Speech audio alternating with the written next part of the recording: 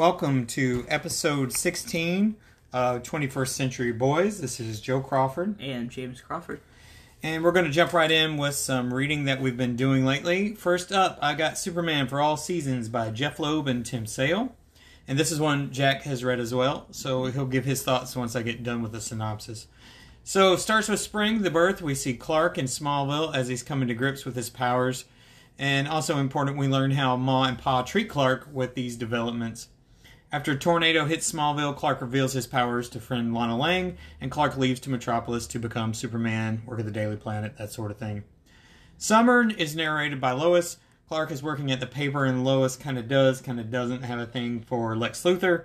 Clark finds Lana has left home when he goes to visit his folks, and there's a fire at LexCorp. Clark goes in to rescue a biochemist from the building, and Lex uses this against him later on in the book. So, Fall is narrated by Luthor, and Luthor's plot to defeat Superman by showing Clark that he can't stop everything. He develops a toxin that affects everyone's respiratory system. The biochemist from earlier, now dubbed Toxin, goes with him to help spread the antidote. She dies of exposure, and this has Clark learning from Lex that he can't save everyone. And disheartened, Clark goes home. So, Winter, narrated by Lana Lang. And this is about Lana and Clark back in Smallville. They talk about why they both left. They visit with a really upset Pete Ross. He's not happy that he got left behind. But there's a flood coming. Ma and Pa, I don't know, in my opinion, kind of foolishly decide to wait out the night and leave the next morning. Clark's on rescue and intervention, and the folks are going to head to a shelter. Lana tells Clark, "You may be able to do things nobody else can do, but that doesn't make it any less hard to be who you want to be." I don't know. I really like that line. Clark does what he can to help with the flood, but ends up, he still has to rescue his folks in Lana because they crash through like this covered bridge. But after dealing with the flood, he returns to Metropolis and he's reinvigorated and ready to be Superman again. And for me, it's pretty much a perfect Superman book, and I would give it 5 stars. I also read Superman for All Seasons after reading most of Jeff Loeb's titles for Batman, because I read them right after the movie came out, because I really liked it. And so I wanted to check it out, because that's really his only work that I had seen that wasn't outside of it. And I want to read more Superman, because I thought it was really good. I didn't know as much about Smallville and the stuff in it before it, Sure. So I thought that was really interesting, and I had a very fun time with it. Cool. Some more books I read. One of them is Batman Year 2, Fear the Reaper. This is a title that is like a sequel to Batman Year 1, not completely made by like the same creators and everything, so not exactly in like the same universe, I guess, but made with the same intentions and same ideas. This takes place, this is Detective Comics, just some random volumes, like certain arc, I think it's like 453 through 458 or something like that. It is mainly made by Todd McFarlane, which I thought was very interesting, and it follows Batman trying to defeat this serial killer named the Reaper.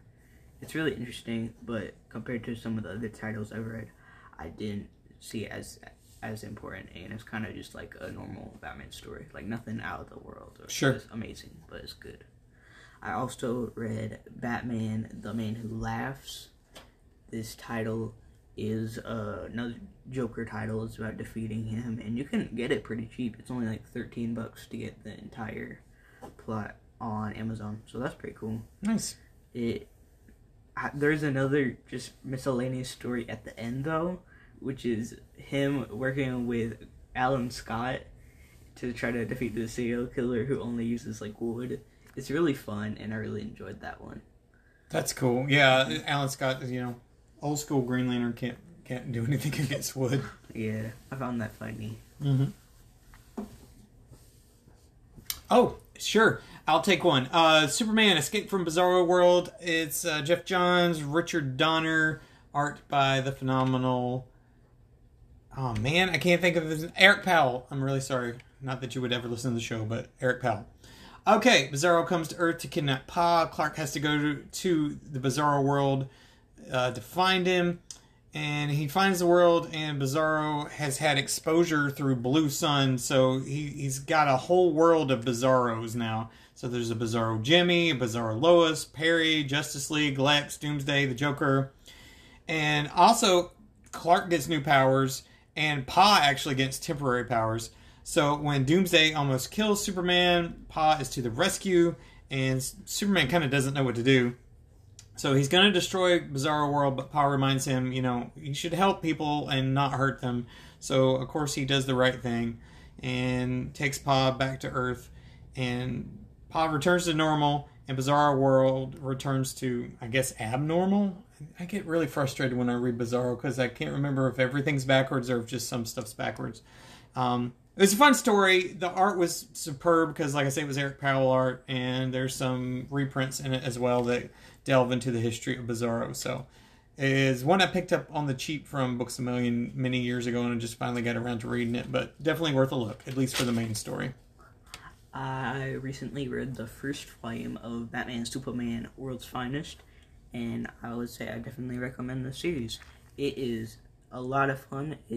It seems like it's more on the Superman side of things, at least from the first volume, but it is accurate depiction of both characters. The art is very cute, it's very fun to look at, and it's very fast paced. A lot happens in the first volume. Yeah, a ton happens, and it's only like 20 pages, I'm pretty sure. But so if you like ADHD or whatever, it's a perfect thing for you, man. Listen to you. It also just has the people in it. Yeah, the people. The people in it. Oh yeah. Nah, it got like. It had Robin in it. It had Robin. It had like Lex and Metallo and stuff. Poison Ivy, I think. Poison Ivy, yeah. It has him get infected with one of the kryptonites. I think it's the red one. Yeah, and one of them. It does not go well for him. Yeah, they try to save him from it, and to help him with it, they have. Kryptonite gas? No, it was a surprise appearance for them in it. It was okay. like, who's Beast Boy with? The Doom Patrol. The Doom Patrol appeared. Oh, yeah, I forgot about that. Yeah. Yeah, they appeared it's to been a while save since him. I've read it. Yeah. And it's really fun. And I was like, wow. I don't remember who wrote it, but it's Dan Mora art, so it looks phenomenal. Yeah, it looks phenomenal. Yeah. I also read JLA, Tower of Babel. This is a really fun one. Yep. It is about Batman, how he's taking down the Justice League, how he has all these plots in it, and so Ra's al Ghul takes advantage of that and uses Talia to try to defeat all of them. This is like Kyle Rayner and Plastic Man and just all the other members, Yeah. It's a really fun story, and I think it's good. I like it. Pissed a lot of people off at Batman, that's for sure. That's true. Yeah. Oh yeah, at the end, the whole thing is deciding like whether or not they should keep him. Right. Because in case they might get in danger again, they want to be careful. And then Identity Crisis happened, and Batman gets mad at everybody. So there you go, quid pro quo. I also read Batman White Knight. I have read the first volume for I'm not sure if it was like Comic Book Day or like the Batman Day. It might have been Batman Day. I don't remember. But this is a story about how Batman may have been like too harsh on criminals, and how in this timeline, like Joker hasn't really done much. Right. He's like robbed a few banks, but because of Batman, he's perceived as like one of the most evil people in the world. So he decides to get help from Harleen Quinzel and become mayor and like try to convince people that Batman is being a little dummy. And it's a lot of fun. It's really good. Like, have you read it?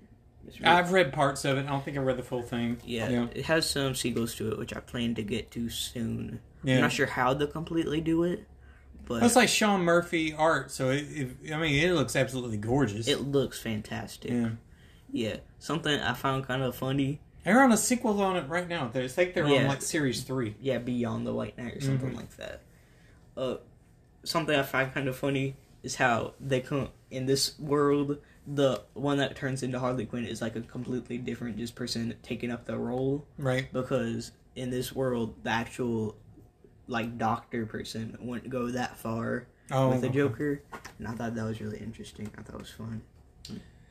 So I just read the newest, so far, edition of My Hero Academia. That was volume 30. So I think we talked about this maybe last episode. Midoriya is fighting Shigaraki, and things are coming to a head. So they like move into the spirit realm, and while Shigaraki's trying to steal One for All, formal users are able to interact with Midoriya, and All for One as well joins the fight. Still continuing from the previous volume, though, we still have like the fights going on with the villains and heroes. We learned the origin of Dabi, and that's pretty big spoiler. So it's one so big, I'm not going to spoil it here. If you're interested in the series, I don't want to ruin that for you. But let's just say Dabi has an identity that's important later on. Togo and Ochako. How do you say her name? Uraka, I know that's. Oh, okay, Uraka. Anyway, so the heroine who floats. So they face off, and things get kind of weird and interesting there as well. So it was a pretty great volume. There was lots of action in it, and you get some intrigue because Toga's. I don't know what's going on with Toga. She's a weird one, but you definitely have a lot of stuff going on, especially with Shigaraki and with Dabi. So if you're a fan, you've probably already read it, but if you're getting on board and haven't got that far, a lot to look forward to. I recently read 2 different Catwoman comics. One of which is Catwoman, Selena's Big Score. This is just about like her connections with people, and I think she goes to like France or something. It's been a while since I read it, I'm gonna be honest. Yeah. I don't remember much, but it looks very nice. It was a pretty book. It was a pretty book. Yeah. Another one I read is by Loeb. Jeff And Loeb, yeah. Yeah. It's Catwoman When in Rome. I enjoyed this one a bit more. This is about them going to Rome. Her and Imagine that. her and the Riddler. And they're here to do some stuff. For real. And I really like the Riddler in it. He's just kind of just joining along and trying to help Catwoman. And he's really funny in it. I like her as perceived. The art is great. It's Tim Sale. And I really like his artwork. It's very unique, but it fits Batman very well in the universe that it's in. True. So good book. I recommend When in Rome. It got reprinted pretty recently. Yeah. Because of I think I have like the first issue of it. That's it. It's pretty good. Woohoo! Also, another one by Loeb. This one is a little bit less popular because it came out right after like his streak with like The Long Halloween, Dark Victory, When in Rome, as previously mentioned. He had Hush later on, but besides that, his other titles weren't as big, and this is one of them. Batman Private Case Book. Okay. This one is just a bunch of miscellaneous stories in the world, and I gotta say, well, I do really like Loeb's like full series. I would admit his like one shots are a little bit weak in my opinion. The artwork is not Tim Sale, and I really like Tim Sale's artwork. The artwork's still good, but like it doesn't give off that vibe. Sure. And my favorite story was a story where he was working with Zatanna to defeat one of the peoples.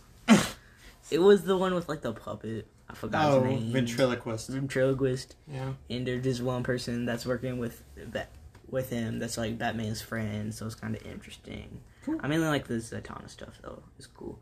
And you know what makes it so great? It's 2 volumes, not just one. Nice. Pretty Chainsaw Man, Volume 10. Aki is dead. Chainsaw killed him. What a jerk. So Denji goes to power, and you kind of have them like moving out of the house, moving into a new house, because even though he killed Aki had left the 2 of them all their money. So in this really weird sequence, he goes to Amakima's house, and he reiterates that he wants to be her dog, and he gets surrounded by dogs.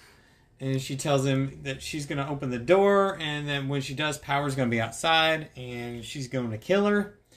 And he opens the door, and Makima blows Power in half. So, wow. I don't know if that's really her, or if this is just mind stuff.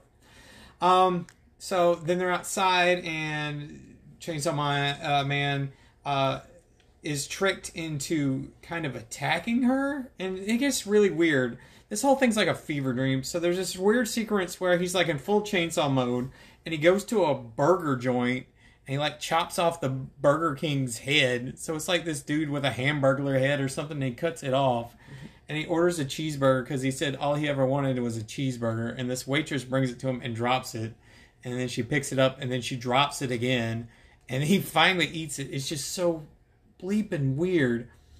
And then he kidnaps a waitress, and they go play Dance Dance Revolution, because that's apparently another dream that Denji's always had. The whole thing's just crazy. Then he runs into Makima again, and there's big fighty McFighterson, and she like blows him into space, and it was absolutely insane. And Chainsaw Man is wonderful. And if you like manga, you should be definitely reading it. And if you don't like manga, you should be definitely reading it. And if you like weird crap with really bizarre stuff, you should be reading it. So, read Chainsaw Man. I recently read Batman Who Laughs. I say recently, but it's probably about 2 months ago. Batman Who Laughs is this story about this one Batman who like kind of like the Joker. And he like want to kill all the other Batmans because he thinks they're not as cool. And so he does. He kills all of them. And then he comes for the one that's, like, in there. The, like, main one, you know. And so he tries to fight him. And he loses. Uh-oh. Stinky. And it's pretty good. I thought the artwork was very nice. It connects to one of the events. I think it was, like, the Dark Knight Metal or something. Yeah. So there's probably some stuff I don't understand about it. Like, isn't Metal, like, the Crisis equivalent of, like, right now? Yeah, kind of. It was a way to like try to bring some of the multiversal stuff back and deal with some things, and it was also, you know, tying into the Scott Snyder Batman run with the. But then also this last in the what's it called, Death Metal, is basically to clean up the big bleeping mess that Tom King had made with Batman and Heroes in Crisis, and I'll be honest with you, I think it did a pretty good job. So kudos to Death Metal and Scott Snyder and Capullo. But yeah, so it's Crisis level was the idea. Yeah. Right. Snyder makes it, and Snyder does a really good job with Batman stories. Yeah. So it's very good. Yeah. And the funny thing about it is that he kills all of them. Yeah. So like Crisis is like gone for real. Well, now they're bringing Crisis right back again. Mm-hmm. So there's a new one, Dark Crisis. So yep, I think that's the name. Yeah. Recently, Well, actually, yeah, because I've been reading it continuously. Recently, I read the Batman Detective Comics run. This is the Rebirth one, which is all about, like, the Bat family and stuff. And I think it's a whole lot of fun. It's about all the individual members, basically, besides the Robins, except for when they do appear. But it's mostly about all the other members. I think it's Tim Drake, right, in that one? Yeah. Well, nah, because he's the only one that, like, he kind of dies, but not really.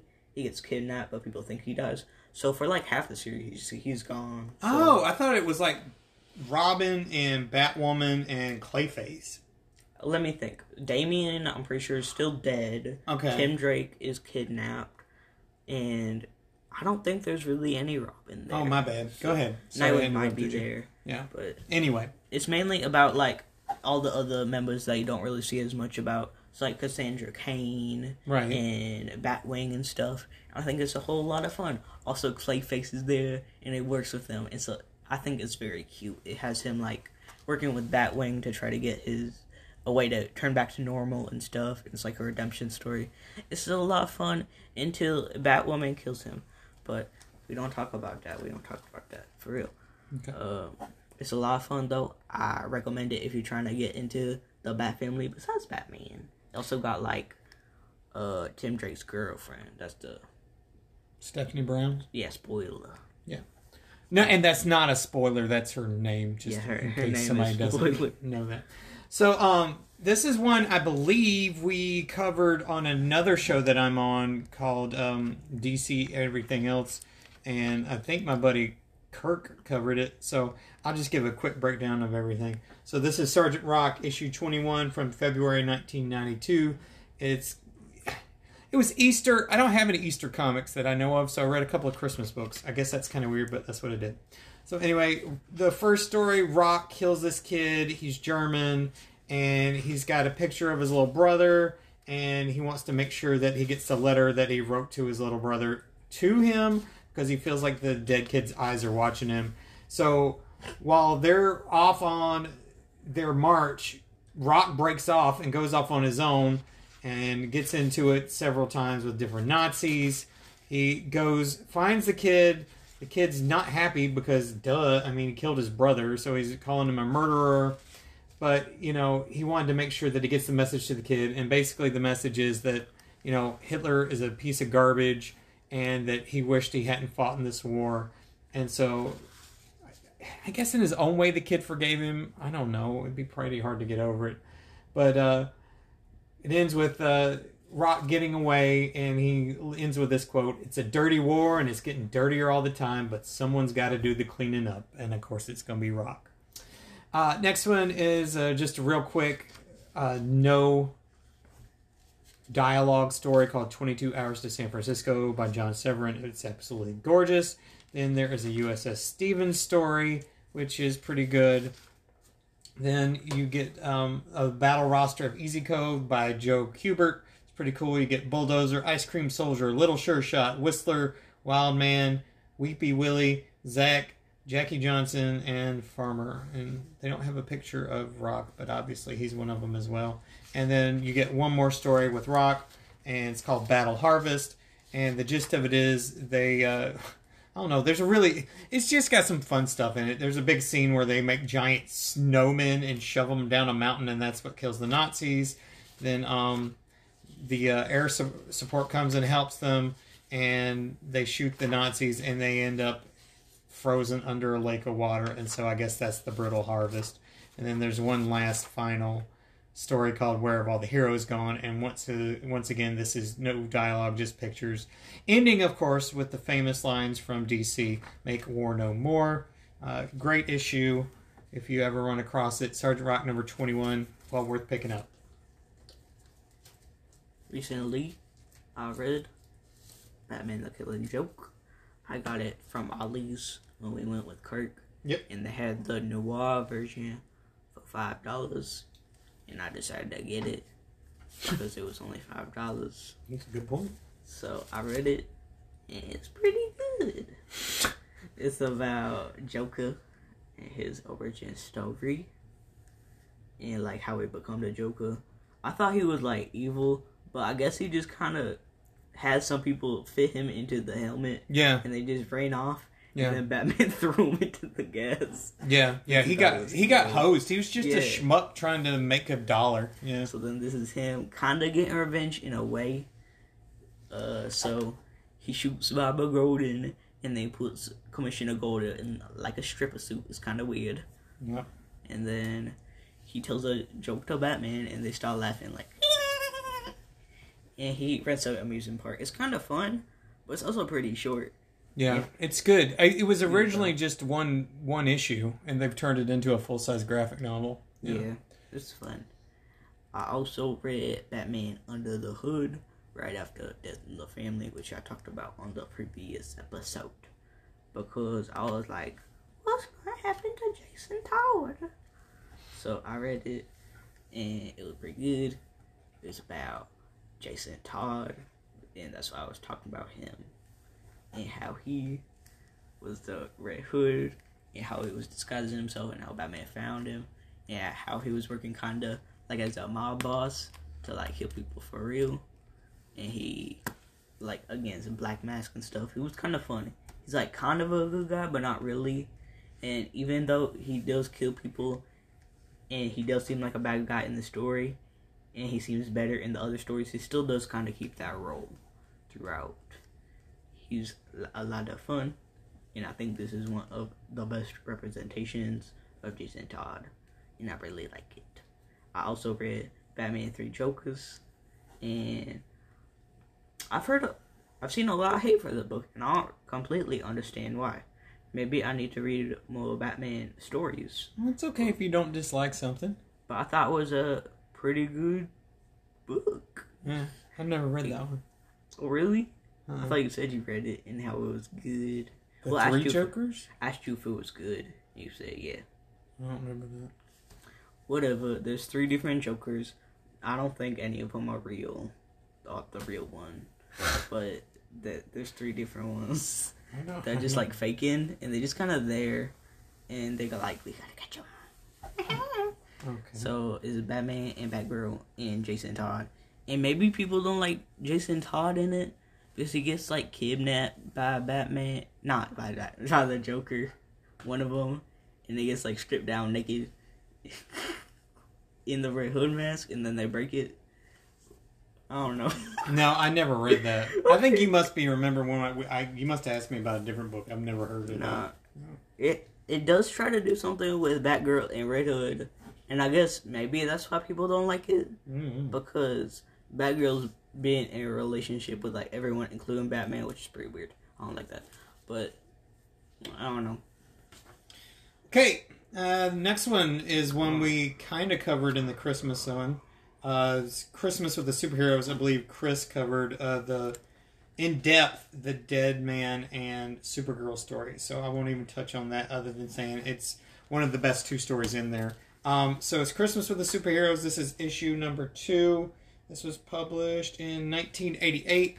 First one's Ex Machina. It's a really good one where basically this guy's down on his luck, and he keeps trying to get people to stop, and he's so depressed because he's freezing to death in his car that he's going to kill himself.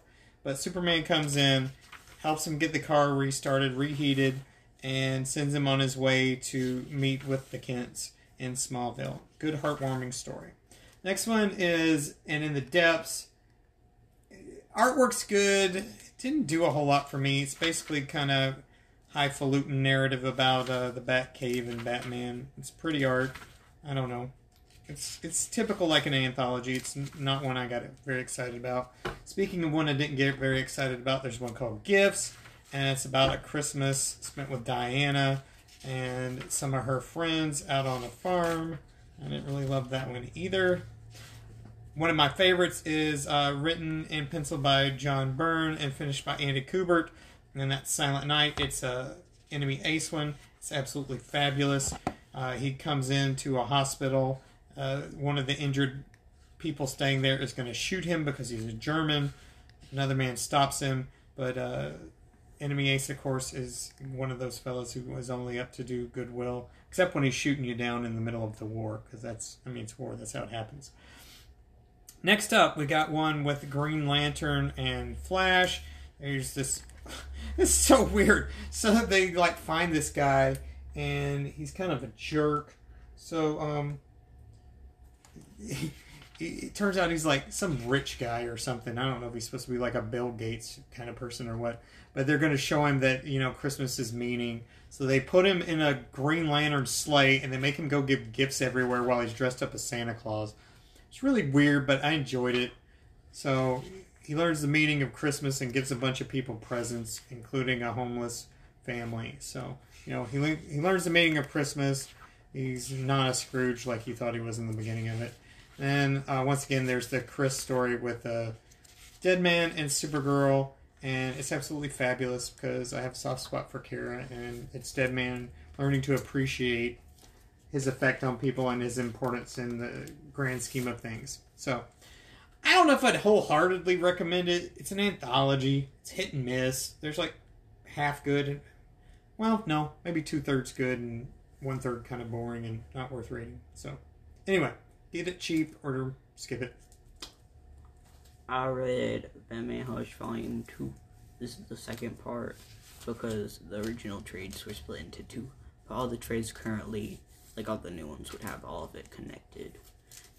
While Batman Hush Volume 1 just kind of sets up the Hush exists, and that's it really. This is where we see him actually appearing and doing stuff, and we find out that it was Batman's friend, and I kind of expected it, but it's also shown that a bunch of people are red flags of people who could be it, because they show Jason Todd, Clayface as a clone of him, and he's like, I'm Hush, and Red Hood appears later, so we still don't know who he could be, because he could still exist, I guess, in this scenario. And like we have Two-Face, who gets healed back to just Harvey Dent. That's pretty crazy. They don't really do anything with it, but it's kind of cool. And he just works as like a detective to try to find out who Hush is. But he's also dressed in like the exact same suit. So like they try to decide who it is, and they're like, could it be Harvey Dent? Maybe. It's really interesting though. It's a lot of fun. Again, it is another one of Jeff Loeb's stories. It's Jim Lee art, and even though I kind of prefer other art for Jeff Loeb, I still think that Jim Lee did a really good job with it, especially in the latter half of it. Sure. Batman Haunted Night is another one I read. This is another one by Loeb. It got the art by Tim Sale, but like I mentioned previously, like something with the private case book, it's a bunch of one-offs. They are given a bit more time. They are more like 60 pages instead of just the regular 20. So it does work a little bit better with them. But I'd still say they do fall flat compared to a lot of his other stuff. They look very good, like visually. But when compared to a bunch of his other work, I'm not sure if I would completely recommend it. Still good though. I also read Batman R.I.P. This one's a little weird. Is that Grant Morrison? I believe it. Yeah, Grant Morrison. Yeah, I've read that one. It is weird. It's kind of fun near the end because the Zor-En-Ra and Bat-Mite just appear to defeat him. And it's just a lot of fun. Not even to defeat him, really. Right. He's just kind of there to defeat the Joker, I guess. But he's just there, and it's really fun. I did have a lot of fun with that. But other than that, it's kind of weird. It's just them trying to lead up to his death so Nightwing can become Batman. And I'm not a big fan of that, to be honest. But Zor-En-Ra's cool. I'll say that again. Cool. This one Jack has already covered, so I'll be super fast with it. It's one of those that after he covered, I was super excited to pick up a copy. And that's The Thing #8, and it was let's see, from 2006. It's the Dan Slott run. It's basically he has poker night over at his house. So you've got pretty much every bleeping superhero there is, including the Great Lakes Avengers, and they keep like going, we're going to be the Great Lake X-Men. Somebody goes, I don't think so. And they're like, we're going to be the Great Lake Defenders. And Doctor Strange is like, oh, no, you ain't. And then they're like, we'll be the Great Lake Champions. And what's his name? Hercules gets all bent out of shape. So it just kind of tells you the adventure that Thing had with Squirrel Girl before when they were fighting that two-headed guy. And then it has him playing some poker with the Hulk and, you know, basically one after another. Ben Grimm wins every poker game. That is until the end of this story where he's playing poker against, which guy is this one? That's Flatman. That's not Flatman. Oh, that's Mr. Incredible.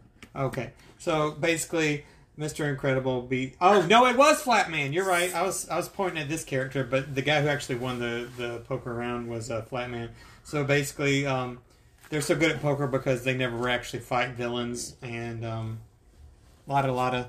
It was a good, fun story. I definitely think it's worth picking up. That is Thing #8 from the Dan Slott run. Good, fun story. Kind of recently read Batman Nightfall. Now, this is split into 3 different volumes. But I guess if you got when they originally came out, it was actually 3 different series, and the trades are just called Batman Nightfall. So Volume 1 is just the normal Nightfall. This is the one where Bane breaks Batman's neck and everything leading up to it. It's how Bane comes there. And basically everyone's against Batman, like Joker's working with Scarecrow, and all the villains are released out of jail. It's a whole lot of fun, and out of all of the Nightfall titles, this is probably the one I'd recommend the most. It's the most important, and it's the most fun. Volume 2 is called The Crusade. This is where Azrael becomes Batman for a little bit, and it's kind of him redeeming himself, because right now he's like someone who's trying to kill villains. That's not really Batman's thing. So Robin's kind of sussy about it. He's kind of suspicious. He doesn't like it at all, and he's going to report him to the office. But then eventually, as he works more with Robin, he starts being less harsh to the villains, and Robin sees him as a better guy. And then Volume 3 is Nightsend, and that's just to get Azrael out of the way, but it kind of ruins Volume 2, because they're like, oh, Azrael's killing people again, oh, he's bad now. Yeah. So Batman comes back, and now he has to fight him. It's still good, but compared to the other volumes, it does seem kind of pointless. He could just ask for the title back, and Azrael could be like, okay. You gotta fight for the belt, though, You gotta fight for the belt, though. Because I guess now Azrael's addicted to being Batman. So Batman's like, I gotta shoot you now, kid. Oh it's like, oh, dang. So, pretty crazy. Part 1 and Part 2 are very good, though. I would recommend those. Still me. Batman Arkham Asylum is another one I read because I was playing the games and I was like, oh, they got comics. So, like, Arkham Asylum based on the game or, like, the original Arkham Asylum? Oh, my bad. I played the game and then I also read a comic. This one's actually the original comic. Okay, yeah, so the Grant Morrison one? Yeah, the Grant Morrison one. Okay. This is all a crazy comic that takes place in Batman's dreams. It's about all the villains being released and Joker taking control and trying to trap Batman in this asylum. It's a whole lot of crazy, and I had to reread it 2 times because the art kind of overshadows the text. So, like, a lot of it's just hidden under it or, like, twisted around it so that it works with it. And the artwork's very nice. It's very cool. It's very spooky. But it's a very cool comic, and I will recommend, though, if you're kind of confused with it, you should read it from the new, like, trade, because it got the script right after that, and that just has everything nice and clean, easy to read, and I read it that way right after, and I understood it a whole lot more. Cool. So now here's the actual, like, based on the games. I read Batman Arkham Unhinged. This is kind of a bunch of miscellaneous stories that take place as, like, a prequel to the game Arkham City. It's a whole lot of fun. I think there's, like, 3 or 4 trades of it, and there's a bunch of stories just about the random characters in it. They all kind of are in order, and for the most part, I would say you could read them before the story of the game, but near the final trade and the one before it, they start doing stuff that happens, like, in between the game, so then it gets kind of into spoiler territory. So maybe, like, the first 2.5 trades, and you'll get all the, like, cool stuff from it. In the third one, I believe, there is a very good story about, like, just Killer Croc and how he became it and stuff. It's a very fun story. Even if you aren't into, like, the games or, like, the stories in it, I would still recommend reading it because it's very good. They also have a story about, like, Catwoman's relationship with, like, Harley Quinn and Poison Ivy, and that one's really good too. Cool. So this morning I read Secret Origins Shazam, and this is Secret Origins number 3. And once you open it, it says Secret Origins starring Captain Marvel, because of course you can't put Captain Marvel on the front of a DC comic book. So this is from 1986. This is Roy Thomas, Jerry Bingham, Steve Mitchell. So you've got the typical Roy Thomas, very faithful adaptation. Billy goes down behind this weird-looking stranger into the catacombs of the subway, and he gets on a funky train, and the train drops him off, and you see pride, envy, greed, hatred, selfishness, laziness, and injustice. And there's an old man, and he's got a brick above his head. Welcome, Billy Batson.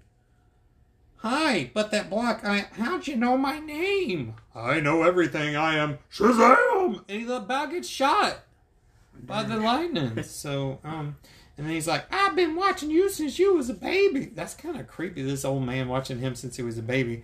He's like, I got a brick on my head. Say my name. And he goes, say my name, Shazam. And it falls on his head, and he turns into Captain Marvel. And then, pa-down! Shazam's dead, and Billy's back upstairs like, ooh, what a weird dream. I'm going to lay down and take a nap with a bunch of papers. So, he's a newspaper boy, but he's laying with all the newspapers he was supposed to sell, and then somebody wakes him up by throwing him in, hitting him in the head with a bunch of newspapers, and I'm like, where's all the money? Doesn't he have to pay for these papers that he's selling? So, who's getting the money in this thing? So, the whole thing is weird. Some gangsters come and buy a paper from him, and he's like, I'm going to follow them and see what they're up to. Woo. I don't know why that's Mickey Mouse, but he goes up there to follow what they're up to, and he meets the head of the radio station, and he's like, I heard these gangsters, and they're going to, like, turn off your radio. And the guy's like, yeah, if you can prove that, I'll give you your own job. So he's like, I'm going to prove it. Shazam! And then he turns into Shazam. Well, we call him Shazam now, but when I was a kid, we said Captain Marvel. It's confusing. Anyway, Captain Marvel / Shazam. And he flies and sees some lady with no clothes on, and he's a little boy, so he's like, oh, that's inappropriate.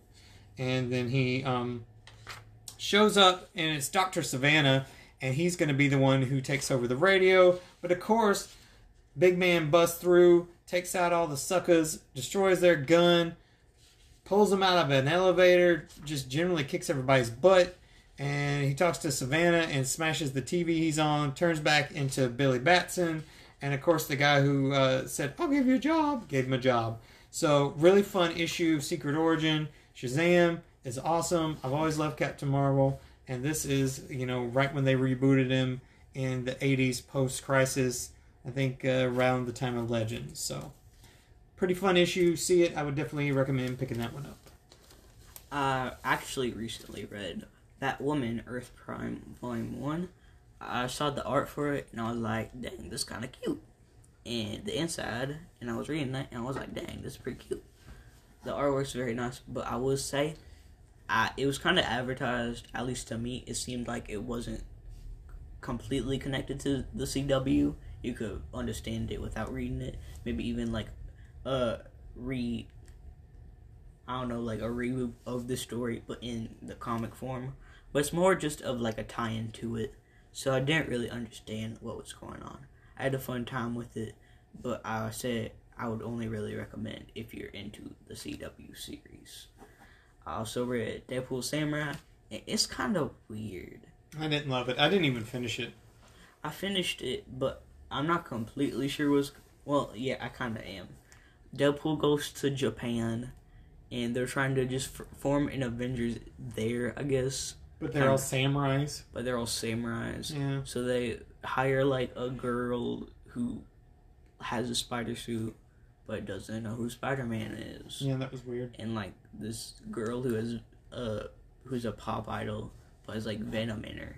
Right. It's kind of weird. I actually liked her better than probably the whole book. She was kind of cool. Yeah.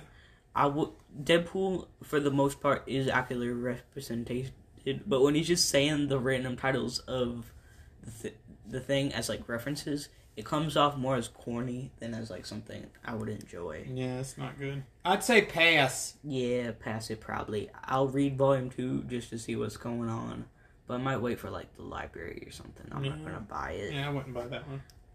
Another interesting one is Batman the Imposter. I don't remember that one. This one is a newer one. It came out in 2021. It's a DC, like, Black Label title, and it is about this another person faking to be Batman, and how, like, you can't really do anything because the whole thing is trying to keep your identity secret. So this person uses it to his advantage, and eventually gets to the point where, like, Batman has to turn himself in because they can't find the other one. Another really interesting conflict is that when they're trying to look for Batman because he's been killing people, and they think it's the actual Batman because they don't know there's an imposter yet, one of the people that comes to meet him is this police woman that Bruce Wayne actually starts dating for a little while, and then makes a really interesting relationship and a very interesting conflict when she finds out he is Batman. It's a very cool story. It's only a few volumes, but it's completely worth it. I do recommend. Cool. All right. You got any more tonight after this? I got 3 more. 3 more? Okay. Well, I'll split this in half then. So, I'll give you a breakdown, basically what's in here, and I'll do one of my fun little stories at the very end. At least I think they're fun. I have fun doing them. I don't know if anybody likes them or not. All right. So this is Amazing Spider-Man. Atlantis Attacks Marvel Annual from 1989. So it's number 23. This one is slam packed with stuff. The first story is a tie-in about Atlantis attacks, and it's got Spidey and crazy-haired Mary Jane teaming up with She-Hulk, and they end up fighting against the Abomination. Rob Liefeld art, pretty wild, off the wall, looks very much in line with the kind of stories that were coming out from Spidey in the 90s. I will say that I really do like what Rob does here with Kingpin. He looks absolutely grotesque and very cool. And of course, they're going to save the day because that's what happens. My science project is Conway and Bagley, and basically it's a retelling of the Spider-Man story. So it's pretty straightforward if you know the origin of Peter. Not a whole lot of changes. You got the fight with Crusher, or you get the spider bite, fight with Crusher Hogan. You get him making a suit at home, going on to TV doing stunts, not stopping the guy who goes to kill Uncle Ben. Like I say, pretty straightforward. Then you get a little bit about his spider sense. That's kind of fun. There's a story we're going to come back to, and I'm going to do in depth, and it's basically an Aunt May story. And real quick, Spider-Man's top 30 villain countdown. Number 30 is the Red Skull, and it literally cuts all the way down through 30 of the villains. So I'll just round out the ending. Let's see. This is a little more than 10. This looks like the last, 12. So it goes. So the top 12, starting at 12, is Mysterio, Sandman, J. Jonah Jameson, Eddie Brock Venom. Oh, actually, no. That's the burglar who killed Uncle Ben. Is at number 9. Then Eddie Brock Venom, Scorpion, Vulture. Next at number 5 is Doctor Doom. Then Wilson Fisk, Kraven, Dr. Octopus. And it looks like they cheated, so the number 1 foes they gave to Hobgoblin and Green Goblin. Kind of like paired them together. And then just kind of a really fun, goofy story that has got J. Jonah versus Spidey. Really weird, and kind of like the history of their fight together. And last, just more Atlantis attack stuff. So out of context, it was probably my least favorite thing in here because I've never read the Atlantis attack stuff. And it's Uatu telling about the saga of the Serpent Crown.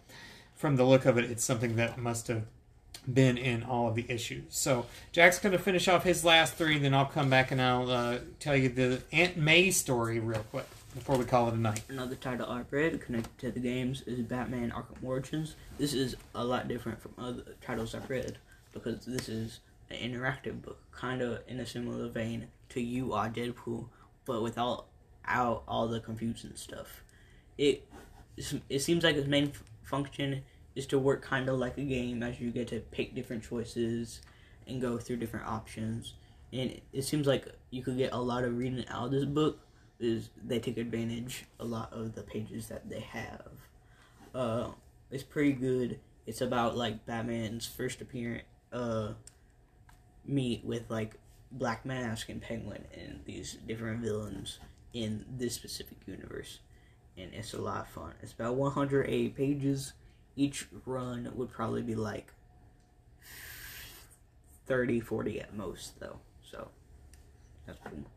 I also read Batman Arkham Knight. Compared to all the other ones in the story, the Arkham Knight stories are probably the most important to the actual series, but these other ones are mostly like just miscellaneous ones that you could use without, and you could probably still understand it without reading the book, but I would say the book does add a bit more to the franchise. This one's probably the longest one and also the most consistent. Well, I'd say I had the most fun with Arkham City because of like the Killer Croc story and stuff. This one is the best overall. It has the best art and it's pretty cool. Another one connected kind of to Arkham Knight is Arkham Knight Genesis. One thing about the Arkham Knight game is that its main focus is on their universe of like Red Hood and how he got there. And this one kind of functions as a Red Hood origin, and it differs a lot from the Jason Todd origin, so you should keep that in mind when reading and comparing it to the actual one. It's a lot of fun, though. It focuses on, like, Joker actually, like, training him in a way. It's really interesting. I found it good. Just, like, a few volumes. Probably the shortest of all of them. Yeah. Cool. All done? Mm-hmm. All right.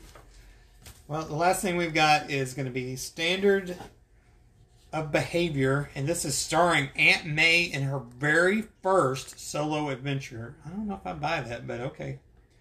So this dude shows up at her house, and she's, I don't know, like maybe seeing if he wants to live there or something, but he's got a camera, and all he's doing is running around taking pics. We keep a quiet house. Most of the tenants are retired. Though, of course, there's my nephew Peter and his wife Mary Jane, but they're quite well-mannered for a young couple. Where's the kid's uncle? Oh, he was killed by a burglar some years ago.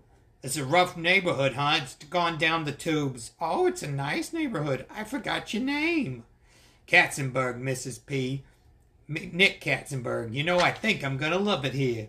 So then we find out this guy's like, the whole point is he's trying to figure out why Peter always gets such good pictures of Spider-Man. So he's gone to his childhood home to try to figure out what's going on. Why does Peter always get pictures of Spidey? None of the other tenants are home at the moment, Mr. Katzenberg. And since the room you'll be renting is such a frightful mess, I'll let you look at my nephew's room. Little did she know that Spidey's in there changing into his civilians right then. I'm sure Peter wouldn't mind. So where is this kid's place, huh? Where is he now? Goodness, I don't know. He should have left school hours ago. Maybe he's hitting a few bars on the way home. Hey, so this kid's in high school, and his first assumption, because he didn't get home quick enough, is that he's drunk? Mr. Katzenberg, I assure you, my Peter does not indulge in hard liquor. Okay, I hear you. The kid's a saint. Don't get the hair up your nose, for the love of Mikey. Who's Mikey, and what's a hair up your nose mean? What? Oh, well, that's what she says next. What precisely is that supposed to mean, Mr. Katzenberg? It means I had an old aunt like you, and she had a nose in her head. What? As far as I knew, butter couldn't melt in my mouth. Mr. Katzenberg, what do you do for a living? I'm a photographer. So is my nephew. Ain't that a coinky-dink? I wouldn't care to say. Perhaps I've seen your work. I bet you have, sweet dame. I bet you read all the tabloids. Ever seen the National Examiner? I thought so, Mr. Katzenberg. I'd like you to leave. Oh, she got a broom. She's beating on him. What did I do? What did I say? You call my nephew a drunkard, Mr. Katzenberg. And as for the rest, if you don't know, there's really no point in me telling you, is there? Yeah, what a crazy old broad. So Peter comes home. She tells him that she's had a great day, but, you know, there's some rude and obnoxious people. So story is she runs off a tabloid photographer. The end. So that's what we got for this month. Sorry it's been such a long time. We've had some computer problems. We're having computer problems today. This is being recorded on a phone, so hopefully the sound quality is okay. Hopefully this doesn't become a lost episode. I've never used this app before. But anyway, this has been episode 16. If you want to reach out to us, you can hit us up on Twitter. The show is at 21STCENBOYS at 21st Century Boys. Jack, you are at... _garlic. And I am at Iowa's Joe. So you guys have a good night. Thanks for listening. See ya.